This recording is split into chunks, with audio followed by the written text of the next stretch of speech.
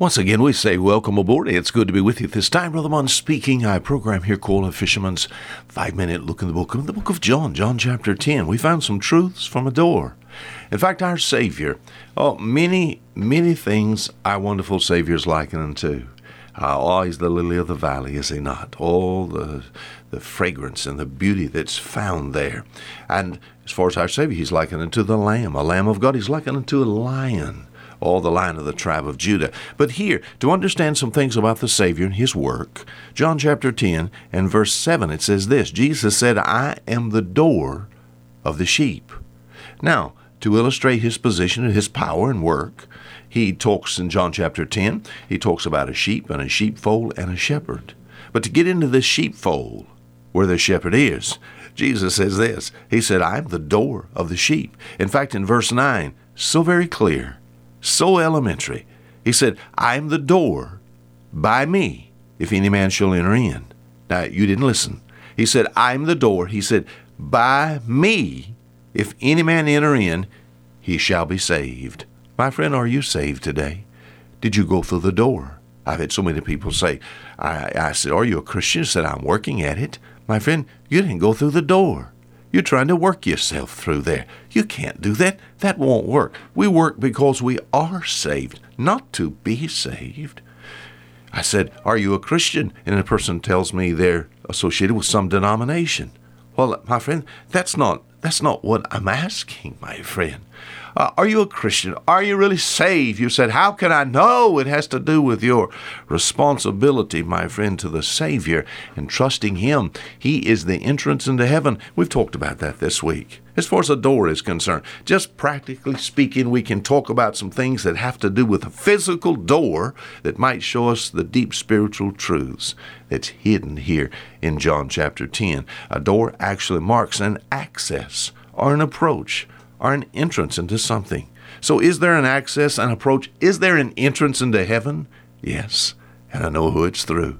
Jesus said concerning the Father's house, He said, I am the way. He said here in John chapter 10 and verse 9, I am the door. Have you trusted that way? I'm glad for me in 1966, I trusted. I walked through that door. Now I'm on the inside, my friend.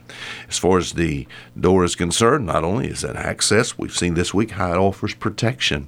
As a young fellow, I guess to provide some discipline for me as a young man, my parents had many things that I was responsible for. One of them was for chickens.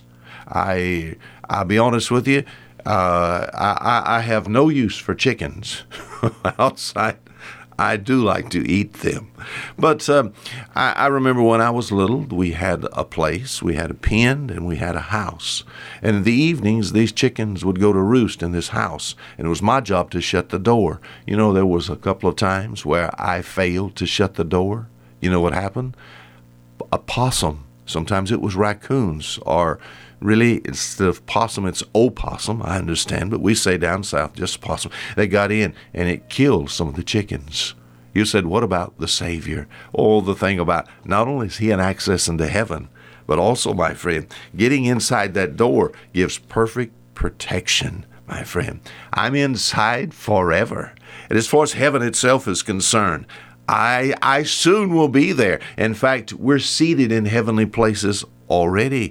This door also, as we said yesterday, can be locked to the extent there comes a time where God knocks, my friend, desiring, we think about the Lord Jesus Christ. He's not willing that any should perish.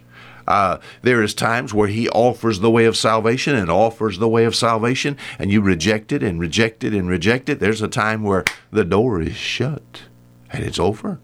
Just like we think about the ark, Noah and the ark there, way back in Genesis chapter 6, there came a time where God offered through Noah, come aboard, come aboard, come aboard. But they didn't get just Noah and his family. 8 souls saved there. And then God shut the door.